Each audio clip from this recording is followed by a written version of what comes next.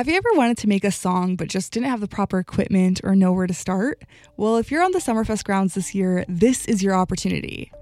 The Wisconsin Conservatory of Music is bringing the first of its kind mobile music lab to Summerfest, and they're asking people to help them in the creation of making a Milwaukee song. I talked to Mike Standell, a faculty member, and got the inside scoop. For those that will be going to Summerfest, how can they participate with the station? Oh my gosh, that's a great question.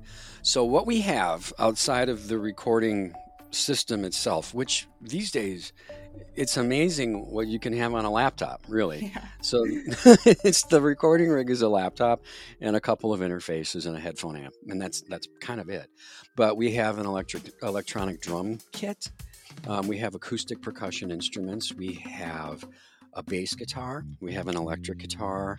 We have a keyboard, a traditional keyboard like piano. We've got vocal microphones for singing and clapping, and also for singing with this thing called auto-tune, which is a sound that we've all heard in contemporary music, where the pitch kind of goes like, kind of snaps to different notes. The goal of the Music Lab is to create a Milwaukee song. They're using one bed track, so the idea is that anyone could add elements they prefer, whether that's instrumental or vocal. And at the end of Summerfest, Adam gets to work. What we're going to end up with probably will not be very similar to what we start with.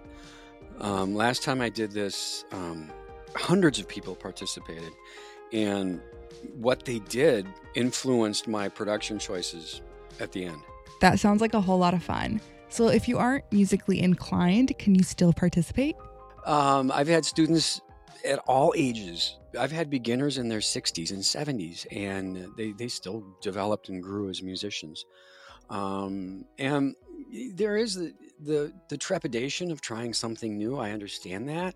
And there's something about music where you're putting a little bit of yourself out there, and that can be a little intimidating at times.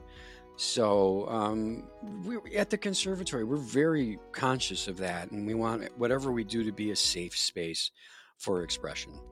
And with this project, if you can go something like that, you can participate in the song. It's just that simple. It's that fun.